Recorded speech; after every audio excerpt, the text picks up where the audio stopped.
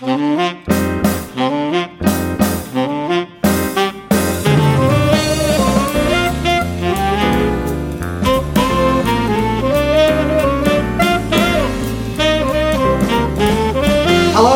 and welcome to another Conference Takeaway podcast. This is day 3 of Brick Me on the Mr. Barton Maths podcast with me, Craig Barton, and my co-host once again for the third day running, Miss Jo Morgan. Hello, Jo. Hi, Craig. So, Jo, before we dive into the sessions that we've seen, listeners will be desperate for an update on the quiz because we left people on a cliffhanger last night. We were just on our way to the Brick Me 2018 quiz. We weren't rating our chances high. But some remarkable things happened, so we need to discuss these. The first, and listeners can go back to listen to day 2, when I described my specialist subjects as being the music of Oasis, 1994 to 97. And we're coming up to the music round, and we'd held back our joker, which you get double points on. You can choose any round to do it. We'd held it back for the music round, and before a note had been played, I said to Andrew Taylor, head of maths at AQA, who was writing things down, I said, just stick down, question 1, live forever, Oasis. And Jo, what happened? The first song they played was Live Forever, Oasis. It was ridiculous. And it was the funniest thing I've ever heard. Literally everyone on the table in a split second knew it was Live Forever, and our jaws dropped. I don't know. You predicted what was going on. It's nailing the music round without hearing the music. I don't. You are that good at quizzes. I'm a bit scared. So that was, if anything, that was a turning point because we were doing all right, weren't we, till that point? We were doing really well. We were mid-table, but the thing that we knew was going well was, you have the sheet the whole way through with all the cryptic puzzles and all that. And particularly you, Craig, and Andrew, and in fact everyone on the table was actually doing such a good job of that I felt it was definitely the best quiz team I've ever been on. Yes, yeah. Things were looking good, but they kept putting the Excel league table up after each round. And we were kind of mid-table. No one was getting too carried away, but we had a good music round. Anyway, they took the handout round into the music round. Next thing, they're scrolling up bottom upwards on this Excel thing, and I can't see a bloody thing with my glasses. So I'm saying to you, Jo, have our team come up yet? Or what were we called, by the way? I wasn't happy about this. I arrived late. So Craig wasn't there when we chose the team name, and then obviously Craig's book is called How I Wish I Taught Maths, so we called our team How I Wish I Did the Quiz. Very good. Which is a good product placement. I was secretly happy about that. So I'm looking for this, a blurry outline of how I wish we'd done the quiz. No sign of it. Anyway, cut a long story short, we're only at the top of the league table, but in an extra twist, we've tied for first. So I'm sorry about this, listener. If you tuned in expecting to hear some maths insights, they're coming in a bit, but wait to hear this next development. So tiebreaker. So our team stands up, and we're up against a team that's contained. I mean, it's an all-star line. Did you see who was in this other team? I didn't see. Alison Kiddle from Enrich and her mates. So they're super smart. Right. So we stood up, and the quiz organiser said, "Right, I'm going to say a question and just yell out the answer." So the question is, which artist recorded a song where all the lyrics are the digits of pi? Now, I didn't have a bloody clue.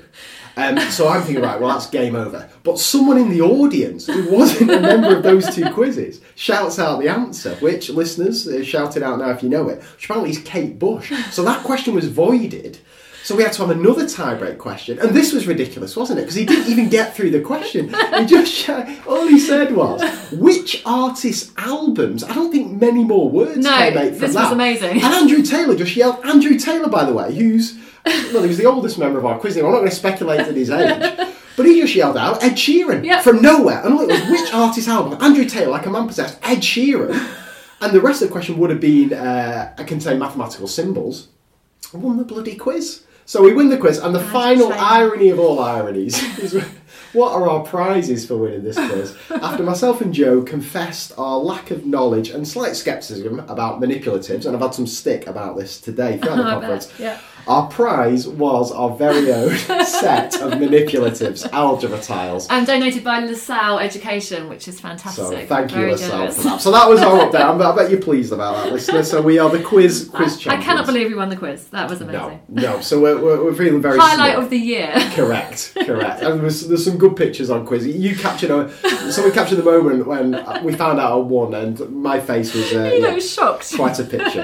Anyway, right. So that was last night, and I was planning to get an early night straight after the quiz, but then we had a celebratory bottle of Prosecco that Joe kindly bought. So we were both feeling a little bit ropey in the morning. But I managed to make it out of bed to go to breakfast and then go to the first session. Now, a little confession, listeners, here. When I first saw the sessions for Brick Me, when they came out, I had my eye on Colin Foster's Mathematical Etudes. Yes. So Colin Foster, one of my favourite humans, one of my favourite episodes of this podcast is when I had him on there. If you haven't listened to it, stop what you're doing now and go and listen to it. It's phenomenal. And I really wanted to hear Colin speak about Mathematical Etudes. But as you'll know, Joe, because we were both speaking the second session today, there's a 10-minute transition and you're putting your life into your hands trying to get from the end of one to the start. So but fortunately, I thought, right, I'm going to choose one that's close to where I'm running. And luckily, there was an excellent sounding one happening in the very room I was running my session. So it was prioritising students' engagement through and in mathematical reasoning at A level. With by Nicola, and I'm going to get this wrong, Breccia, I'm going for there. Now, she started off, she hooks me in early on with this point. She says that priority in initial teacher training is mainly on the pedagogy of Key Stage 3 and 4 teaching. Yes. And whenever A-level gets brought into play, it's normally just kind of subject knowledge. Yes. It's very rarely do we focus on the pedagogy of Key Stage 5 teaching in the way that we would in Key Stage 3 and 4. Would you say that's a fair... Well, I think as well, I don't know if it's the same for every teacher training course, but most people qualify in teaching Key Stage 3 and 4, and they don't even have to have A-level as part of their course as far as I know. And certainly when I did my training, I was lucky that I was at a school that let me do some A-level teaching on my training, but that was quite unusual. You're right. So you've got that aspect as well. That you could well be 2 or 3 years into your career before you're kind of almost allowed to teach. Absolutely. Actually, at my school, we don't let NQTs teach A-level, for example. Yeah, and it's really interesting. And I think so. I mean, I've been teaching now, I think it's 13th or 14th year, something like that. There is a definite distinction between the way I teach A-level compared to the way I teach GCSE. And these kids are only, potentially 3 or 4 months difference in age. Yes. And it's kind of a different mindset. And what I really took away from this session was that some of the it's so flipping obvious to say, but the effective practices that we use at Key Stage 3 and 4, we should be doing the same as A-level. But again, you'll probably agree with me on this, Joe, there's not as many top quality A-level resources as there are Key Stage 3 and 4. There's certainly bundles of quality stuff, and you yourself highlight some, and maybe you can chip in with a few extra after I've chatted away here. But it's not the case that there are as many. So I'm always on the lookout for new stuff. So we sat down, and I was sat next to two great people. And we basically did some A-level maths. And the first one we did, and I'll put a link to the picture, it's a wonderful activity. It was a match the graph activity, but it was match the graph to the physical processes. So there was 6 descriptions of physical processes. There were 9 graphs that you had to match each physical process to, which left 3 blank graphs, which you then had to come up with your own process for. Yes. So some of these things were, a small initial sample of bacteria reproduces rapidly in an environment with lots of food. The Y variable is the number of bacteria present. The X variable is time. So I was thinking to myself, right, is that some kind of exponential shape graph? What happens at 0? What's the impact of having this lots of food compared to limited food, and so on? But then the one that screwed me over big time was this one. A small heavy ball falls from an aeroplane. So that's a small heavy ball falls from an aeroplane. The Y variable is the vertical distance travelled in metres. The X variable is the time in seconds. Now I have a trouble with height and acceleration and speed, because I'm thinking the Y variable is the vertical distance travelled. So the first thing is, I'm thinking to myself, is it ever going to get flat? I don't know, flat's probably a bad word to say here. Is it ever going to have a gradient of 0? The vertical distance travelled. There'll be a time when the distance being travelled isn't changing. But But surely not, right? Well, this is when it hits the ground. Right, when it hits the ground. So the twist with this is you didn't know what kind of almost section of the journey you were looking at. Okay. Because our first insight, we were looking for a graph that kind of starts off steep but then flattens out. But then we were like, no, well, what? You know, it's not going to kind of flatten out. No. It's just going to start. It's just going to go from steep to just horizontal when it hits the ground. It's not going to like slow down as it's hitting the ground, if that makes sense. And then the guy next to me, he was a bit of a mechanics whiz. He was chatting about terminal velocity, and when I start hearing stuff like this, it's over my head. Like, give me a Poisson distribution any day. Oh, absolutely. Keep this nonsense away from me. So anyway, a couple of things I took away from it. It's always nice to be in the shoes of students, I think, doing activities. Yes, I agree. And the problem I find sometimes with activities aimed at Key Stage 3 and 4 is that you have the curse of knowledge. The fact that we can have a good time as subject experts doing them, but we can never remove the knowledge that we've gained. Mm-hmm. So, for example, when we were in Anne Watson's session on day 1, we knew the maths involved. So we could, to a certain extent, experience the same thing that the kids were, but we couldn't lose or hide the fact that we had existing knowledge that meant we could access those tasks differently to some students would be able to. Whereas in this, I was a complete novice learner, having to think really, really, really hard. And I think that's an important thing for teachers to experience. And all it's a case of is just finding something you're not comfortable at. And like for me, it would be mechanics and doing one of these kind of activities, because it really gives you a kind of fresh view on how students experience So things. is that an underground maths activity? It sounds like it. I've seen something similar before. I think it was from Enrich and been adapted basically. But it's all part of this AMTEC project that's on. And there seems to be lots of these activities. So I'm going to Google it and I'm going to try and link to it in there. And one of the aims of this project is, as well as getting kids thinking hard and populating A-level rich content, it's to emphasise the importance of using precise mathematical language. And this will be the last thing I talk about this. It was a lovely activity. I'm going to just, this is not going to work audio, but you can look this up on the show notes. I'm just going to show it to Joe here. So you were given those 3 kind of curves, I guess you'd say. Yep. And you were asked to identify which one is, if one of them is y equals f of x, which one is it? If one of them's the first derivative of f of x, what is it? And if one of them's the integral of f of x, what is it? Okay. But the interesting twist was, you had to try and do it using kind of precise mathematical language about stationary points, gradients changing from positive to negative, and so on. And it was flipping hard. We were chatting all sorts because we were trying to get our head around, and it really made me realise that sixth formers struggle with this, A-level students struggle with this.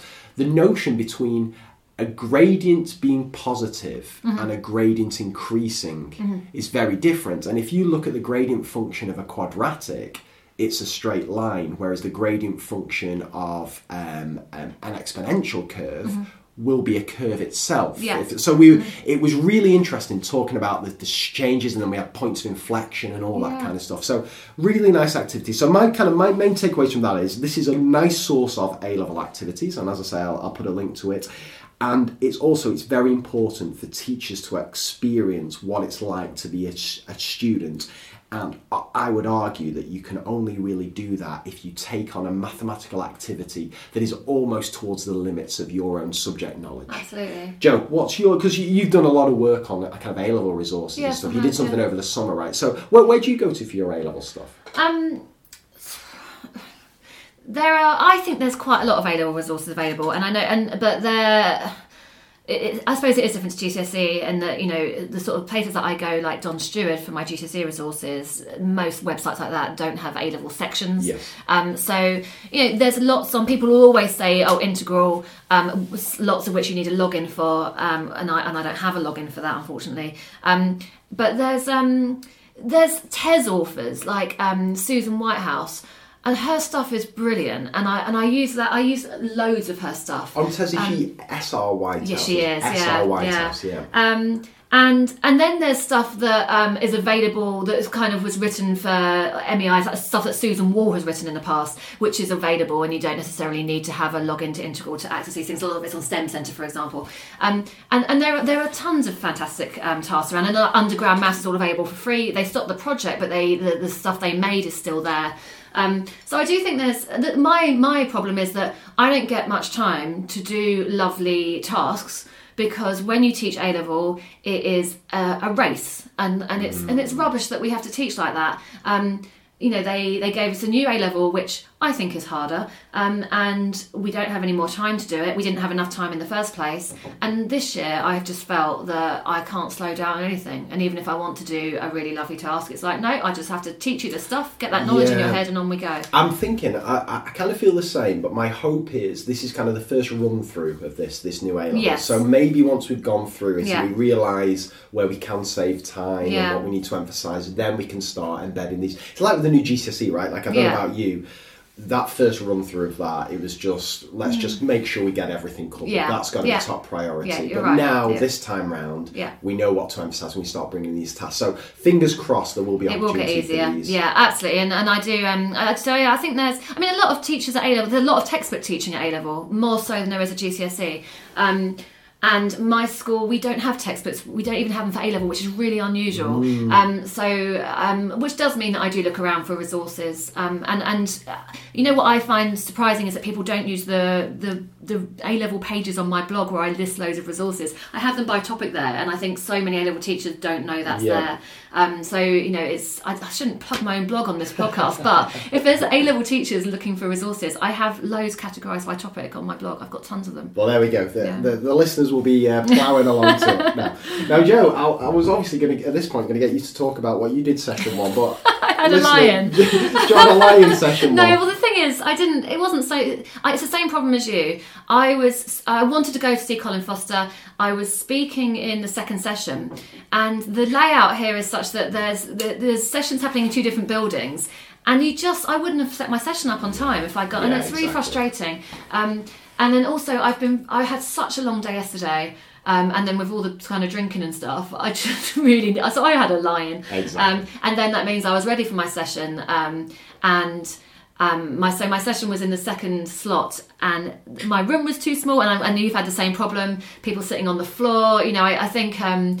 feedback for I love this conference and it's brilliant, and I don't want to be critical of it, but I just say feedback for the organisers next year is they need to get numbers for sessions as well as they can, and then allocate the rooms rather than the way they do it, which is to allocate the rooms then get the numbers, because it's not nice that people were having to be turned away from my session because you couldn't physically fit people in the room, and I know you had a similar situation, so it was a shame, but my session went well, and I think people got a lot out of some of the folders that I showed them and some of the resources I went through, and I talked about the quizzes I do, and it was good. So I'm relieved that that's done, because I do get nervous about these things, but I think it was a good session. And you were on at the same time as me, so I couldn't come and see you. Yeah, I was, it went fine. I had a similar issue with the room, so I think there was capacity for about 50 or 60 in the room. So it was one of the bigger rooms, but I think about 80 or 85 turned up, and at one point I had to almost hire a bouncer in the form of the photographer and just lock the door, which again is against health and safety, I'm sure. And people were banging on the door trying to get in.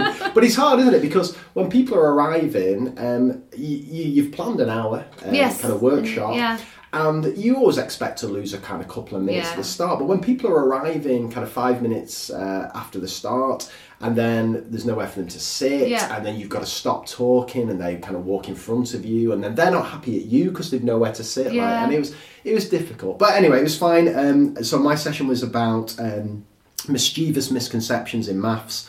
And I used data from diagnostic questions and highlighted some obvious misconceptions, the ones we all know about, like adding fractions, adding the numerators, multiplying by 10, when you do decimals, just sticking a naught on the end of the decimal number. But then I also, I chose some mischievous ones that you don't necessarily expect. So ones like, a rule everybody knows is that probabilities are always less than 1. And yet you can show diagnostic questions where you present kids with 4 probabilities and say which one of these could be a probability, and they don't have a flipping clue because they're not used to seeing probabilities in unusual forms like 0.0002 and all this. So picking out unusual, mischievous misconceptions, ones that when you're planning lessons, you might not necessarily think, I need to focus upon these ones. So I did that, and I also played my Guess the Misconceptions game, but with a twist this time. And it was because I knew I'd have a varied audience of primary and secondary. So I played Guess the Misconception across the key stages. So I showed them 4 questions, one of which had been answered by Key Stage 1 students, one by Key Stage 2, one by Key Stage 2, and one by Key Stage 4. And you had to guess the misconception. And out of the 85 people in there was only 2 people who got each of the 4 questions right. Which always happens, and it always reinforces the point that the misconceptions we think our kids have aren't necessarily the ones that they do have. And again, it's a little plug for Diagnostic Questions, but it's completely free. For me, looking at questions and kids' explanations in advance allows you an insight into the misconceptions they're likely to have, which for me is an essential tool when it comes to planning. So that was my session. And then I'll just very quickly talk about this, because straight after that was a plenary session, and I turned up to this expecting it to be something, and it was something else, because listeners will know from last night, and I'm trying to get Joe on this bandwagon as well, the manipulatives bandwagon. So anytime I hear anything to do with manipulatives, my ears prick up and I'm there. So I saw this session advertised, blocking. So I'm thinking to myself, blocks? So I think, well, I've got some algebra tiles now, maybe I'm going to learn how to use blocks. But it turns out it wasn't about that. It was run by Ruth Mertens, and it was about the blocked curriculum as opposed to the spiral curriculum. Right. And it's completely primary focused, which is fascinating for me, because I'm out of my comfort zone straight away. And even she's coming in at early doors about early years. Right. And I could not know less about this. And a little shout out here, Helen Williams has collared me today, and she's essentially forcing herself on the podcast to talk about early years. So I'm ready for that. So I'm going to... That's fascinating for me, because I have a daughter who's one who's starting reception in September, one who's currently in year 1. And so I'm getting to know a bit about how maths is taught in early years. And it is fascinating. It really is. And like something I don't know anything about. And it's funny, because the teachers know I'm a maths teacher, and then they think that that will have... And I don't know how to support my children, because it's so out of my comfort zone. And it's such a skill to teach those fundamental ideas. And as I say, and I always say this in primary conferences, and people think it's me sucking up to primary teachers, and it partly is, but also at the same time, the thing is, it's a skill, and they're doing the same for English and science. Amazing. And all that. I could never do it. I could never be a primary teacher. You could not pay me to do it. That is a very hard job. So it was a fascinating session, because Ruth talked about this blocking, but she made a few points that really hit home for me. So you're going to love this, Joe. She asked the question, what is a topic? So when we look at schemes of work, we break them down into topics. So what actually is a topic? So she took the idea of mental subtraction. You think, okay, that sounds like a topic. Right. And if anything, quite a specific topic, because you could imagine that would be, certainly for secondary, if it's going to appear anywhere on a scheme of work, it's going to be as mental arithmetic or just arithmetic or something like that. But she said, it seems perfectly valid to have mental subtraction as a topic. But then she gave us 4 calculations to do. So listeners, pen and paper at the ready here. 121 takes 78. You don't have to do this live. Are people doing this in their heads? Or in heads. In heads, right. So 121 takes 78. That was the first one. Then it was 121 take 59. That was the second one. Then it was 121 take 4. And then it was 121 take 20. And her point was here that you would use 4 completely different strategies to answer each of those. And teaching it as a topic is probably going to confuse these kids, whereas in fact, what I took away from this is that they need isolating as much as anything needs isolating, and then bring it back together. So I love this, because again, it's a different world for me. 121 takes 78. She described the strategy for that as shopkeeper's arithmetic, essentially counting up from 78 to get to 121. Absolutely, and she said that leads to far fewer errors than if kids try to do it either mental subtraction or write it out as columns and try and do the borrowing and carrying and stuff like that. So shopkeeper's arithmetic, I love that. 121 take 59 she described as a nearly number calculation. So consider it as 121 take 60. Yeah. But then you've got the issue of then do I add one on or take one away? And then I love this because this is, again, a different world for me. She said the way she teaches it, she's teaching year 4 at the moment, is to imagine 121 things and think about whether it's fair or not if someone takes 60 of them off you. Right. And if it's not fair, you need to get one back. Right. So I thought that was quite nice. She said 121 take 4, you need to know your number bonds to 20 and also to be able to partition 4 to be able to do that. Right. And finally, 121 take 20 is actually a place value calculation that as long as you know what that 2 in 20 stands for, you don't need to use the other strategies. You can just take that 2 in 20 off the 2 in 121 and end up with 101. I feel like she's read my mind, even that is obviously exactly the strategies I just used. Right. It's amazing. It's almost as if she's an expert. Yeah, almost as if she is. So it was phenomenal. And the thing I was thinking to myself is that I would consider all as subtraction, and I never really thought about that they are completely different things. So her point was that she would teach them separately, and then kind of bring them all back together. And whenever she's talking about bring them all back together, immediately for me, it's thinking about examples and non-examples and variation and so on. So presenting maybe 8 different subtractions and saying which ones of these would you use nearly number, or which one of these would you use shopkeeper arithmetic or something like that. Because, and I love this, I wrote this down, I've got a little star system here, and this one got 3 stars because I love this. She said, teaching for understanding involves choosing a strategy. We need to teach students so they can make decisions. Making decisions is much harder to teach than just teaching a skill, because the students need to know when to use the skill. Right. Because we could teach kids how to do each of those 4 subtraction strategies, but then unless they know how to identify which one to use when, it's a waste of time and they fall back onto this. So, I mean, I'm still kind of processing this in my head, but it made me think about our kind of key stage 3 and 4 schemes of work. How many of those topics are actually, we think are specific things, but actually will benefit more from being broken down in the nature of this. And again, it makes me think of deliberate practice, isolating skills, hammering them, bringing them back together, but then also focusing on this decision making. Because I think decision making is certainly something I haven't taught well enough. And I'm banging on about this, but this may be my last thing I'm going to say about this. Is a classic example for this would be something like adding fractions, where I would focus all my attention on, right, get the lowest common denominator, make sure you do the right thing to the numerator, and then remember when you add them together, don't add the 2 denominators. All my focus will be on that. But before they even get to that, kids have got to decide what form the fractions need to be in to be added. They then need to make a decision about how they're going to carry it through, and a decision as to what the lowest common multiple is going to be.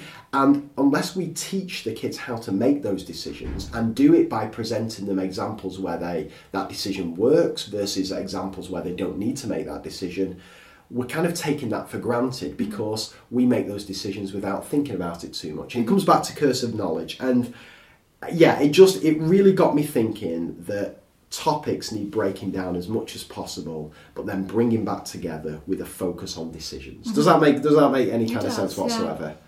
It's really interesting about the adding fractions and finding the lowest common denominator, because I remember I must have been at primary school when you first meet the phrase lowest common denominator.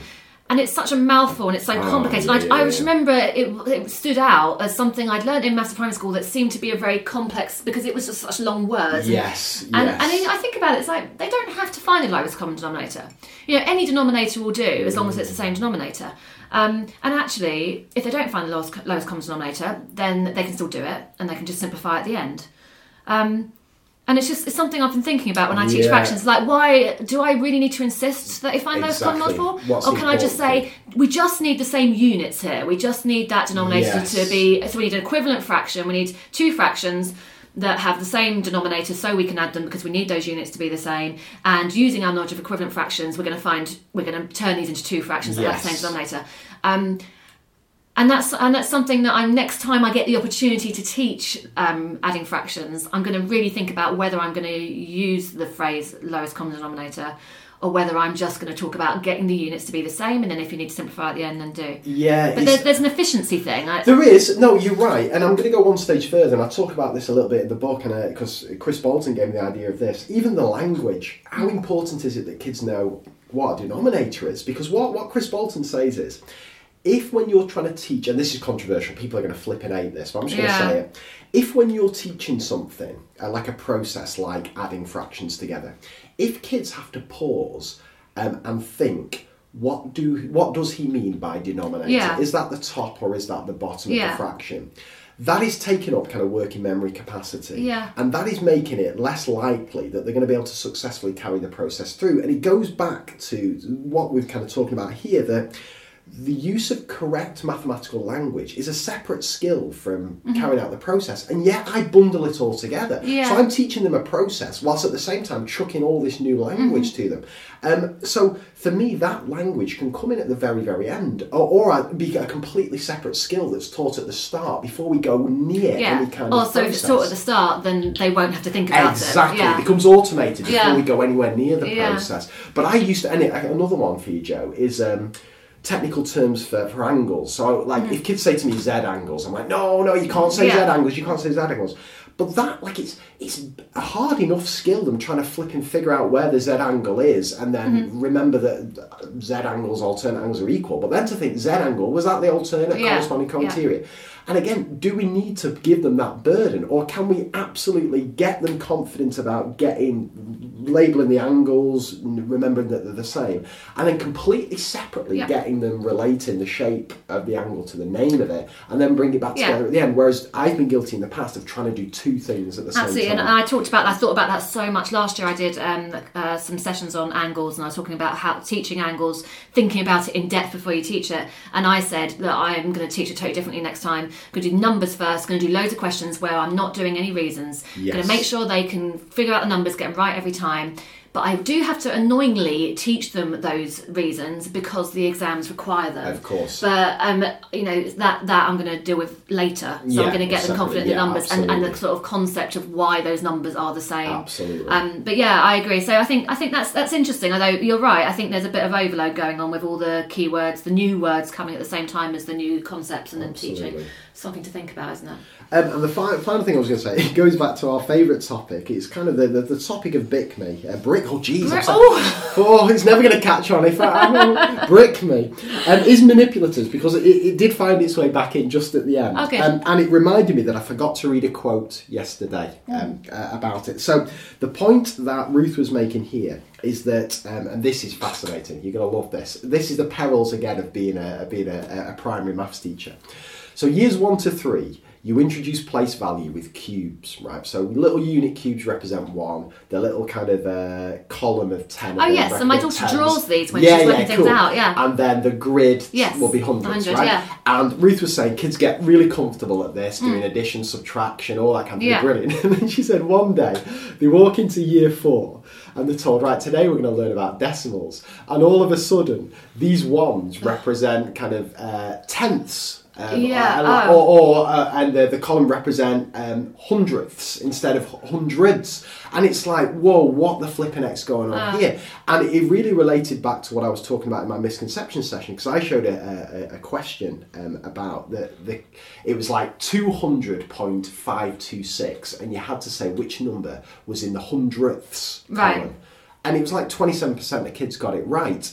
And it's no surprise, right? Because it's really confusing. And when you think about like decimals, what we call them, it's flipping confusing. But Ruth's point was they get really comfortable with these manipulatives for representing one thing. They get tied to that. Then all of a sudden they have a different meaning. And it almost becomes quite counterproductive. So Ruth's point here was that you've got to be consistent with your use of things. You've got to adopt kind of a whole school approach to this and think, if I'm going to be using these in year 1 and 2, is it going to have implications for kind of year 5 and 6? But it goes on to a wider point, and I'm just going to dig this quote out here from this manipulative session. Now, forgive me here because I didn't write down the the source of this quote, but it was in the National STEM Centre thing. What do you think of this, Joe? I'm just going to read it straight out. Okay, right. Many teachers that I have worked with over the course of the last year have been confused about what manipulatives to use in specific contexts, and I have seen quite a bit of practice where one specific manipulative might appear to teach a given concept and then disappear, never to be seen again in the classroom. For children, this can make the practical apparatus rather mystifying and encourage them to think each manipulative has a specific function in relation to a specific task. Now that's interesting because it's almost kind of the opposite of the point that Ruth's making, where what's better, to have one manipulative that really works and does something really, really well and not use it again, or have something that's quite versatile that can be used for a lot of topics but then can lead to confusion. And it made me think of the bar model. It really made me think of the bar model, because I tend to use bar model for very specific ratio questions, but I don't go near it for kind of solving equations like I know some people do. Yeah.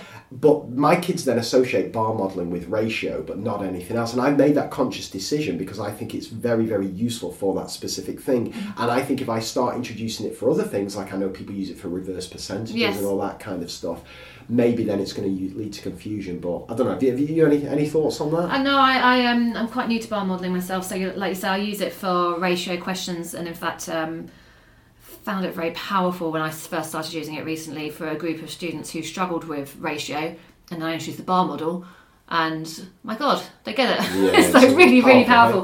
Right? But no, I've not. I always think with the solving equations thing, it looks like it's pretty good for that. But no, I wonder if there's any. I don't know. I think that's something to think about. I mean, what you've said there about the ones, that's interesting, isn't it? They use kind of, when my daughter draws these calculations in her book, and she does little sticks for tens and little dots for ones, you can't get smaller than the dot. And that's really interesting. Like, I never thought of that. But then it makes sense, right? They've got this apparatus, so let's now use it for decimals. But that's got to be confusing for kids, right? Now, I may have got this completely wrong, but that was definitely the I'd be interested to know how they deal with it. Yeah. But then I was thinking, how on earth would I try? Imagine trying to introduce decimals for the first time to kids. I don't know what I'd do. That's why I'm not primary teacher. We don't have to worry about it. It's interesting. I was looking at some of my daughter's stuff the other day, and it was about subtraction, and it said the biggest number always has to go first. Oh, that's dangerous. And yeah, it is dangerous, isn't it? And it's really interesting when I look at some of the stuff. She does fantastic stuff in maths at school, like amazing. What age is she? She's 6. 6. Yeah. But yeah, it's just that's the first time I've seen something when I was like, wow, let mummy tell you about this. Yeah. Well, let me know how decimals. Yeah, I'll be interested. I don't know when they introduce it or what year they do that. But what I find interesting with my daughter is that, to me, she struggles. Like, my 3-year-old seems to be all over the maths, like really, really strong already. But whereas my 6-year-old really struggles. Like, she's finding a lot of things really hard. Stuff that she meant to have mastered a year ago, she still struggles with it. And now they're saying she needs to learn some times tables. I don't think she's got addition sorted. Right. Okay. And so and then this is really hard, because I can't say to the school, are you sure she should be doing times tables when she doesn't have the concept of addition? And I can see she doesn't from when I talk to her about it. But they know more than I do about this. So, yes. But it's really interesting seeing the things she struggles with, and I try and do all the manipulatives at home. I don't do much in my teaching, but I definitely do them at home, because it's just so obvious that I should be doing them with a 6-year-old.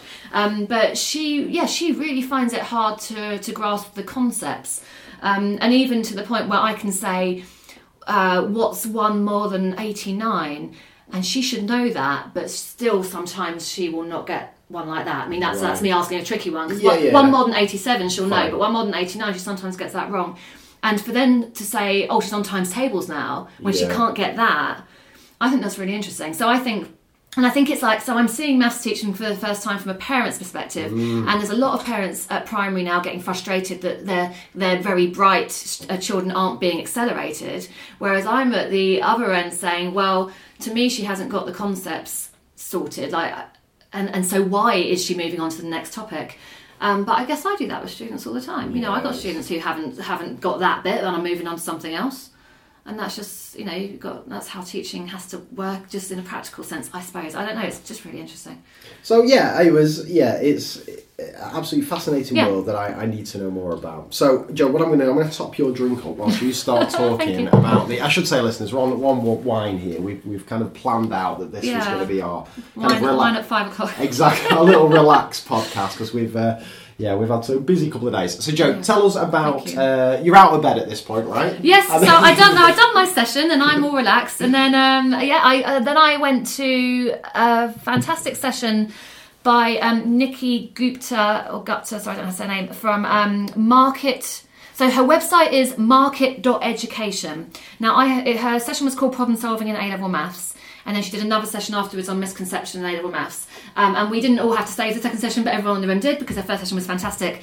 And I've mentioned her site on my blog twice before. Once I mentioned a fantastic blog post she wrote about, she called it Blind Spots in the New A-Level.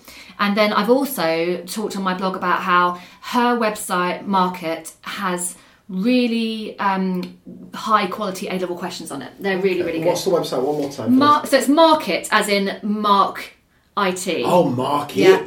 And then education. Market.education. And I will be blogging a bit more about this after the conference. Now, what she said is, so she was a A-level teacher. She noticed that a lot of her students were going and watching videos as their support, and that's what my students do. They love exam solutions, for example. They're always on there watching videos if they get stuck. And she says that actually what she sees that students are doing, and when she talks to them about what they do, is they'll go and watch a video and then they think they've got it. Yes. And they don't then go and do loads of practice on it. And she said that she thinks that given how much problem solving there is, particularly in a new A-level, that she thinks that A-level videos aren't the solution. That is not the way to support students. So she's made this website which does support students, and it is actually brilliant. And the thing is, I've had a play with it before, but she demonstrated it today, and I hadn't seen the bit she demonstrated, and it's really clever. And apparently she's got some GCSE stuff on there as well, which I will have a look at after the conference. And what it is you bring up an A-level question. You can set a student's task. You can set quite a lot for free, and then once you've extended your sort of free use, once you've used all your free use of it, you can get a subscription, which is £15 per student per year. Okay. But you can use quite a lot for free. And that's not bad, actually. I think that's pretty decent, yeah. Especially if you're thinking for an A-level class teacher, that's actually... It could be all their homeworks for the entire year. Right, okay. And I think that's quite good. Okay. And then, so let's say there's a question, quite a hard question that's, say, a 12 marker, and it's unstructured. And then what happens is they can either just do the question and then see if they got it right, or they can do like a guided, like a step-by-step thing, where it will say, so what's the first step here? And then it gives 3 options. So it's kind of like multiple choice, but they're very cleverly written. Yes. The student will choose their option. If they get it wrong, they get given some kind of, well, you need to think about this. And then if they get it right, then it moves on to the next step. And it talks them through, say, creating a diagram of the question. It's very cleverly done, and actually I've not seen anything like this before.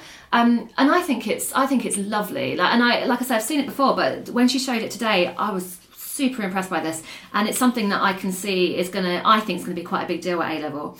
Just on that, Jo, because this is interesting, because this comes in the same week that UpLearner finally launched their math stuff. Yes. So it's an exciting time for A-level, because I've been teaching A-level for years now, and you similar, Jo. There's not been a brilliant A-level product, has there? No. There's not been a Hegarty Maths. I've always said I'd like to see a Hegarty Maths A-level, but he's still writing GCSE content, so that's a long way off. And do you get a sense that this is? Well, yeah. It's very different. It's a very different kind of thing. What she likened it to, and she was right, was she was saying that it's like tutoring an A-level student, and it's like sitting next to them, and it's basically saying what the tutor would say. So it's better than watching a video, because they're getting it is like a conversation, and it's really cleverly done. Now, I haven't seen UpLearning yet. I know you've had a look, and I is that for? Basically, a student will pay and go on it, and it's kind of independent. So it's not a tool for a correct. school. Yeah. So I think there's some really good things happening for A-level, and I think the new A-level has been a good opportunity for companies to say, here, there's a new A-level, let's set something up for the new A-level. Absolutely. So it's been and she talked a lot about the changes to A-level, and that's really interesting. She talked about, she showed us some examples of questions she'd written, and there were some really good questions, really, really lovely A-level questions that she let us have a go at, and I really enjoyed that. And they were fantastic, and again, I'll blog about some of these because they were really good. She talked about how problem solving, I love this, problem solving is knowing what to do when you don't know what to do. And I think that's a lovely definition of problem solving. Knowing what to do when you don't know what to do. So basically seeing something and you don't know how to solve it, but knowing how to go about solving or how to get started. Good, I like that. And then she talked about how she's been to CPD sessions apparently at King's College Maths School, and I didn't know this, and she says they're amazing for A-level teachers. So I'm going to go and look into these. Oh, yeah. And she talked a lot about stuff that she'd learned at those CPD sessions. And she talked about different types of student and different types of misconceptions. And she talked about sources of challenging questions that have A-level content but are not A-level questions. So she talked about things like university entrance papers and where to find them, right. and how we can use those questions because they don't have anything that isn't on the A-level spec. Of course, yes. But they're really good challenging questions. So she showed us examples of those and they were brilliant. Can you remember any particular, not questions themselves, but universities to try? Well, I mean, I tweeted a link earlier, a picture of the list she shared, and it was, she talked about MAT papers, TMUA papers, so these are just sort of, she talked about AEA, which, I can't remember what that stands for, but these are all stuff that people that are involved in getting students through Oxbridge tests will recognise these. And I think I saw your tweet, so I'll just copy that picture and put it on the. And she talked about IYGB papers, which are the that's actually IYGB sounds something rude, so I can't possibly say that now. I'll tell you later. IYGB. Yeah, I can't say that now. But it's. Give me one of the words. If. I can't say it. It's just totally inappropriate. That didn't come up in the quiz last night. Okay, there'll be some people that know this and they'll be laughing. But they're on a website called maddusmaths.com. Oh yeah, that's and that's Professor Maddus, and he writes very challenging A-level style papers, and they're brilliant. He's amazing, and that's MADAS. Yeah, he's good. and so she talked about those as well, and so she was showing some nice. But the thing is that she's talking about all these ways of finding questions, and meanwhile she is spending a lot of time writing good quality questions. So she's saying that she's using these for inspiration, and the questions that she's writing are fantastic. And in fact, I have used one of her questions with my A-level class recently. And it was a really lovely question where they had to understand the choose thing. So when you're teaching binomial expansions and you say that n choose r is n factorial over r factorial, n minus r factorial. Yep. And you can just, if you're doing 6 choose 2, you just use a calculator button. Yep. So you do 6 choose 2, got the number. But she showed a lovely question where you have to know what the choose thing means, and it was like a proof question, and I gave it to my students, and some of them got it and some of them made good progress on it, and it was a lovely question. And are these, just thinking what we talked about Simon Singh yesterday, is this aimed at the top end of A-level, or are these questions for all? Well, actually someone mentioned that because someone says, this all seems to be, these are like unstructured 12-mark questions, but the way the website breaks it down is going to be necessary for anyone taking the A-level. Okay. I mean, the new A-level is, they say it's not harder. It is. Anything with less structure is harder. And I think she was saying it kind of seems like hard stuff, but this is stuff that anyone doing A-level now needs to be able to do. Right, okay. So it was, it's worth looking, and like I said, I'm going to blog about this because when I saw the demonstration, even though I've mentioned this website before, I now really need to make sure everyone knows about this because it was fantastic. And then it was, and the common mistakes she showed us were really interesting. And she talked about a book that she recommended, Thinking Fast and Slow. Yeah. Have you read that? Oh yeah. Is One that of my all-time really favourites. Oh yeah. When I'm chatting about podcast takeaway day 1, we'll talk about framing, the way how you say 99% of students haven't committed crimes. Oh, yeah, That's yeah. a lot better than 1% Yes. have. Yeah. So that's all Kahneman and Tversky's work. So Thinking Fast and Slow is Daniel Kahneman's Right, yes. book. Yeah, it's phenomenal. So she talked a lot about that, and then she talked about different types of mistake, like technique mistakes, thinking mistakes. What was her link with Thinking Fast and Slow? Because she was talking about how some of the mistakes students are making because their minds are kind of naturally lazy, and instinct can be a dangerous thing. And she was saying that thinking slow is a learnable skill. So she was saying that some of the mistakes you see students making are because they haven't thought about it. Yes. Whereas some things are technique mistakes which are easier to fix, and some things are what she called validation mistakes, or where they are answering something that they think is the question. And she talked about different types of mistakes, but she really recommended that book. She said that. And any specific examples of any mistakes that kind of really struck you or stood out to you? I mean, actually, the mistakes that she showed us. She just showed us some you know what she's going to do? She's going to share the slides, and then I'm going to blog all about this. Fine, because it was, like, for example, with validation mistakes, it was just things like where the question says find the coordinates and they just find X and don't find Y. So that's like an obvious mistake that's really, she said it's not mathematical, and to stop doing that, it's a discipline rather than a skill. So to stop making those silly mistakes where you don't fully answer the question, she said that she calls that exam technique. Whereas the thinking stuff, that's the hard one, where they're just not thinking properly. And I can't remember. She gave us a great example, and I can't remember what it was, but it was fantastic. But she's going to share the slides. She's going to share the slides, yes. And then anyway, her sort of final thing from this session was she talked about sort of strategies, and she said, and I like this. She said to find good questions to give your A-level students, find questions that. So I should look for questions that freak me out, and I know it will freak my students out too. So if I find something, it's like you were saying with that the graph activity. If I find something that I find hard, then they're going to find it hard too. As long as it's within the spec, then it's reasonable for me to give it to them, and then they can see me thinking about it, and I talk to them about my thinking, and I can say, yeah, I found this one really tough, and I can talk about my way into it. She gave me a question that I couldn't do, and it was really interesting because. I'm so annoyed. In fact, I'll just say what this question was. I tweeted it as well. It was x to the power of 4 minus 4x cubed plus 4x squared minus 10 equals 0. So it was a quartic. Say that one more time. So it's x to the power of 4 minus 4x cubed plus 4x squared minus 10 equals 0. Okay. And the question is, how many real roots does it have? Now, I went into that by trying to use the factor theorem to find a factor. And then I thought I could do a division. And what could go wrong? And then I thought, well, it's got, I thought about it a bit. I thought it's got a negative 10 at the end. So if it's going to factorise, then I should try a 1, a 2 and a 5. They'd be the obvious choices. Joe, this is sounding good. Yeah, I thought so. And then anyway, basically, I didn't get anywhere because none of those numbers worked. So there are no integer factors. Doesn't mean there are no real roots. There are just no integer factors. So, and I looked, and someone in the room got it, but the rest of us were like, could you just tell us? And then she said that she spent half an hour on this, and then she went to Wolfram Alpha to find out how to do it. Yeah. So it's nice to hear her admitting that she. Yeah. And then it's just so annoying. If you differentiate it, you can find the stationary points. Do a sketch of the graph, and you know how many real roots it's got. I can do that. Nice. I didn't even think of it. And that's what makes that a great question. Yeah. Because that is a skill that students have got, but they just wouldn't have thought to do it. And the reason they wouldn't have thought to do it is because the question said how many real roots. Now, when I see real roots, I think discriminant, but then I think, well, it's a quartic, and I don't know how to do discriminant for a quartic. And then I think, right, well, I'm going to have to try and find those roots. But no, I don't. I just need to know what the graph looks like. And I don't know what quartics look like, but I can differentiate and I can get some turning points.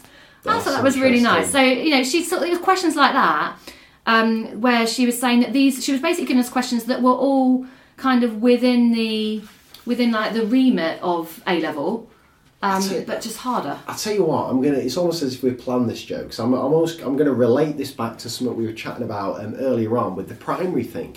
Because you'd imagine that real roots you would treat as a kind of subtopic. That's a skill to teach kids, just like mental subtraction is a skill to teach kids. But in different scenarios, they need different skills there, right? Because in some, they're going to rely on discriminant. Yeah. In some, it's going to be sketching. So again, it's one thing teaching the kids the skills, but then it's making sure they have experience of distinguishing between when they need to use each skill versus another skill. Well, I'm guilty of saying to my A-level students that when they see the word real roots, it's a discriminant question. Correct. And this is and most of the time it works. Yeah, right? and the new A-level isn't quite like that. It's not going to let us do that. Yeah, and the whole point was she was saying the new A-level, it's not predictable. And we're so used to having the comfort of a predictable A-level where I can pretty much... She talked about the harmonic form, you know, the R cos and the R sine. And she talked about how those questions were so predictable before. You know, and the students find it hard, but you can tell them exactly what's going to be in the exam. And she shows a really good example where the harmonic form part of it, the R part of it, was squared, and it was saying find the minimum of this. It was something like 2 plus, and then it had that R bit, and it was squared. And the thing is that you can't put the negative R value in there, because then it becomes, so it has to be a 0 in there to make it minimum.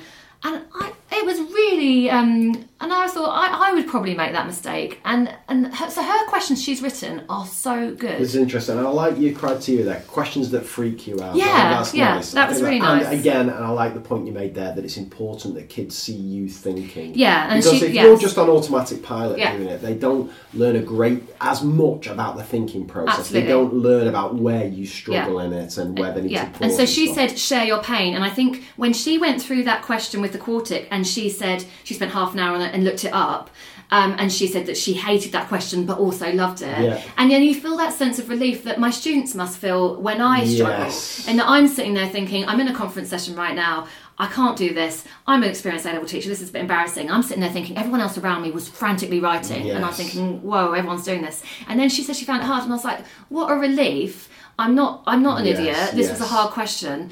And then but the thing is, I tweeted the question, and someone's replied with a totally different method, which is really interesting. And I think so. Like, I think it's one of those things where, you know, everyone comes at these from different angles. But the point is that if I know some other people are struggling, then it makes me feel better. So it helps students to know too. And it goes back to subject knowledge, doesn't it? Because we've got in our school some fantastic A-level teachers, and I remember teachers who've taught me, and some of the best A-level teachers are the ones with the amazing subject knowledge you can give a question to and they just know how to do it like that. But also, the great teachers are the ones who can still remember or figure out where kids struggle. And you don't, it's difficult, like Key Stage 3, it's hard to share the pain of kids. Because I can still think it, like there's still topics I can't do at Key Stage 3, this is terrible to admit, but the visual things I can't spot, and I'll talk about this in the book. Like if it's a 3D Pythagoras question, I'm just guessing where they're flipping at this right angle triangle is, I don't have a clue. So I can share their pain there. But a linear equation, when I'm saying, I find this tough, I don't know how convincing it is, because I flipping love a linear equation, and the kids are knowing it. But at A-level, I think there's a massive advantage. If you find something difficult, telling the kids you find it difficult and why you find it difficult. It's different. The mistake I think I used to make was saying to kids, I don't like this.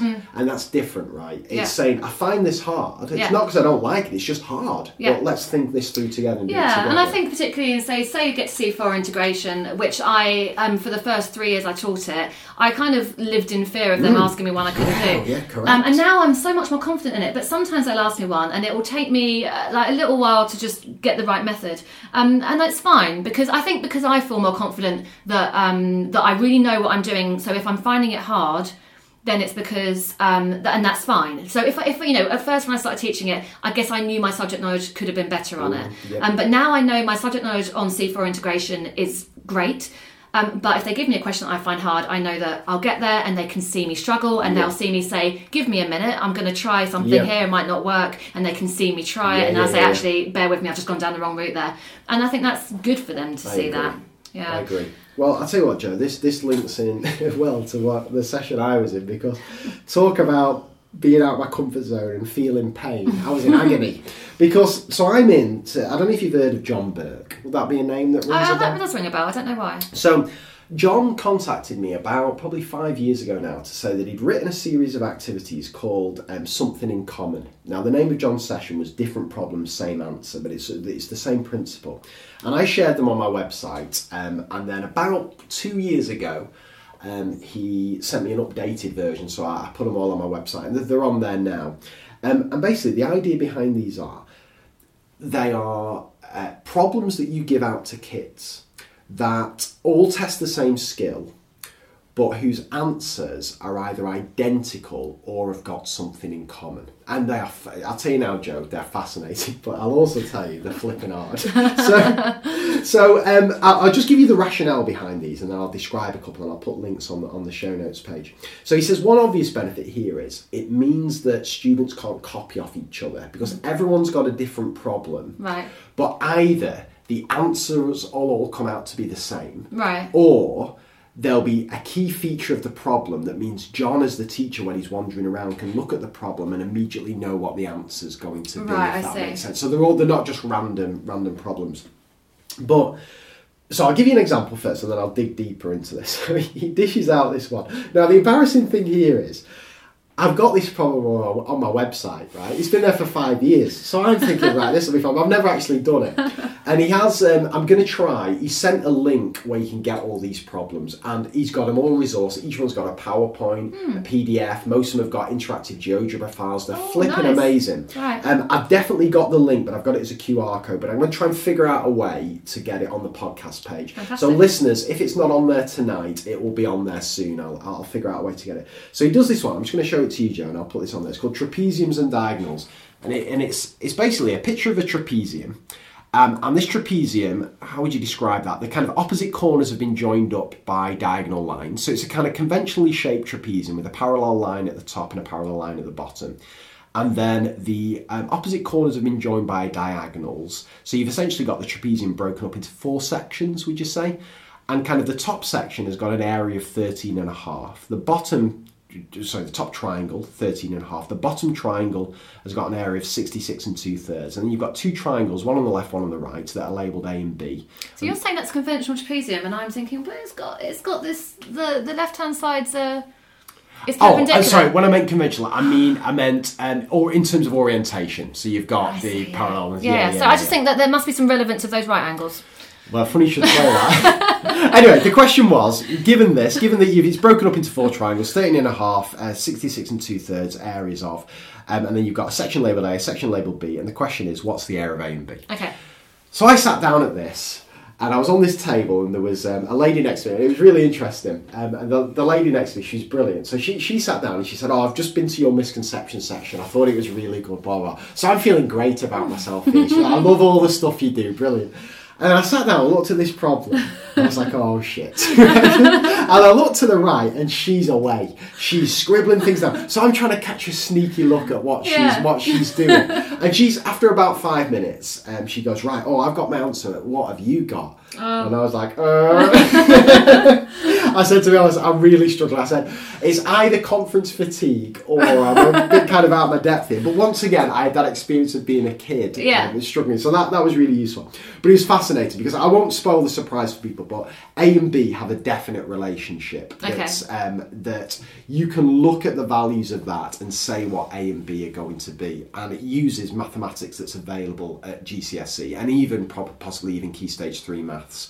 And this is the kind of thing with each of John's problems here. So another it's probably similar triangles because everything's similar triangles. I wouldn't like to spoil the surprise. Another one he did involve, this was really nice. He said, he presented each table with, each person on the table with a different quadrilateral. Okay. And he said, I want you to join up bisect each of the sides and join up the sides. Yeah. But the way he'd done it was beautiful because when you joined up each of the midpoints of the side, you not only got a parallelogram, everyone's parallelogram was absolutely identical in every way. Whether you started with an original arrowhead, a rectangle or whatever. Yeah. Now this brings me to the point because for me there are 2 advantages of using problems like this. The first is, as John says, that you get students not copying off each other. So everyone's working on the same task, which I think is important, but they've each got their own different version of the task. So it's great for that, if kind of copying and stuff like that. And not even just copying, but I've been there myself in a lesson and as a kid where the kid next to me's got an answer, and once I've seen that answer, I can't unsee it. Yeah. So, so it's really, really useful for that. But also, for me, it's the essence of purposeful practice because kids are practicing the key skill that you want. So in that first instance, it may have been something to do with angles. In the second one, it may be something to do with constructions, loci, and so on. But then at the end of that, there's a question.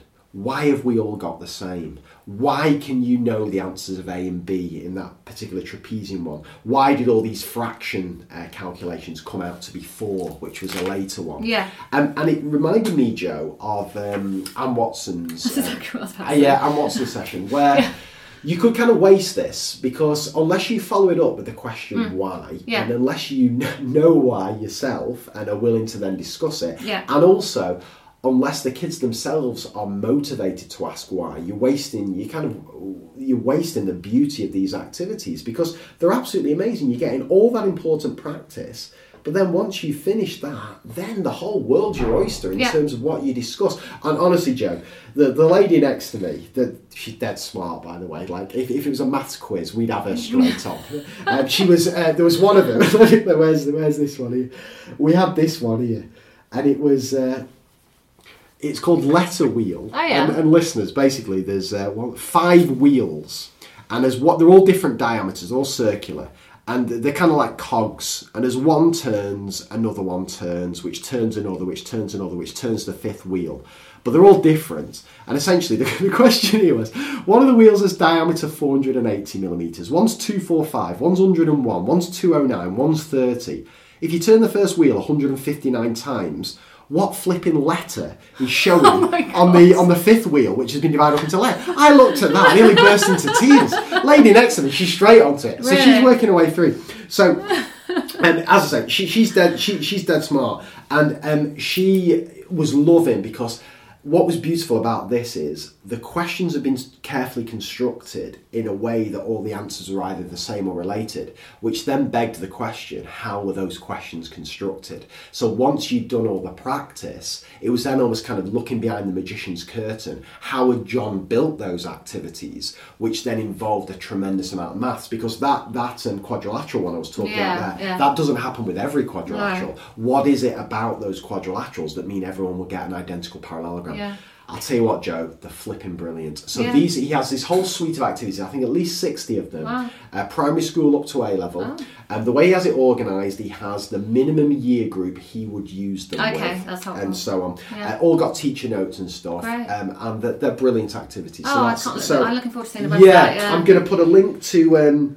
he has it in a Dropbox, and basically you open an Excel file, and that's hyperlinked to all the different activities. So I'm going to try and figure out a way to get them on there. Worst case scenario, his last version of them are all on my site, which I think has got like 45 of them, but he's done another kind of 15 or so since. So I'll link to those. It's funny because you're saying, the woman sitting next to me, she's so clever. She was. She probably does a lot of puzzles, and I don't spend much time doing maths puzzles. Yesterday you were brilliant at cryptic crossword stuff. I was good listener.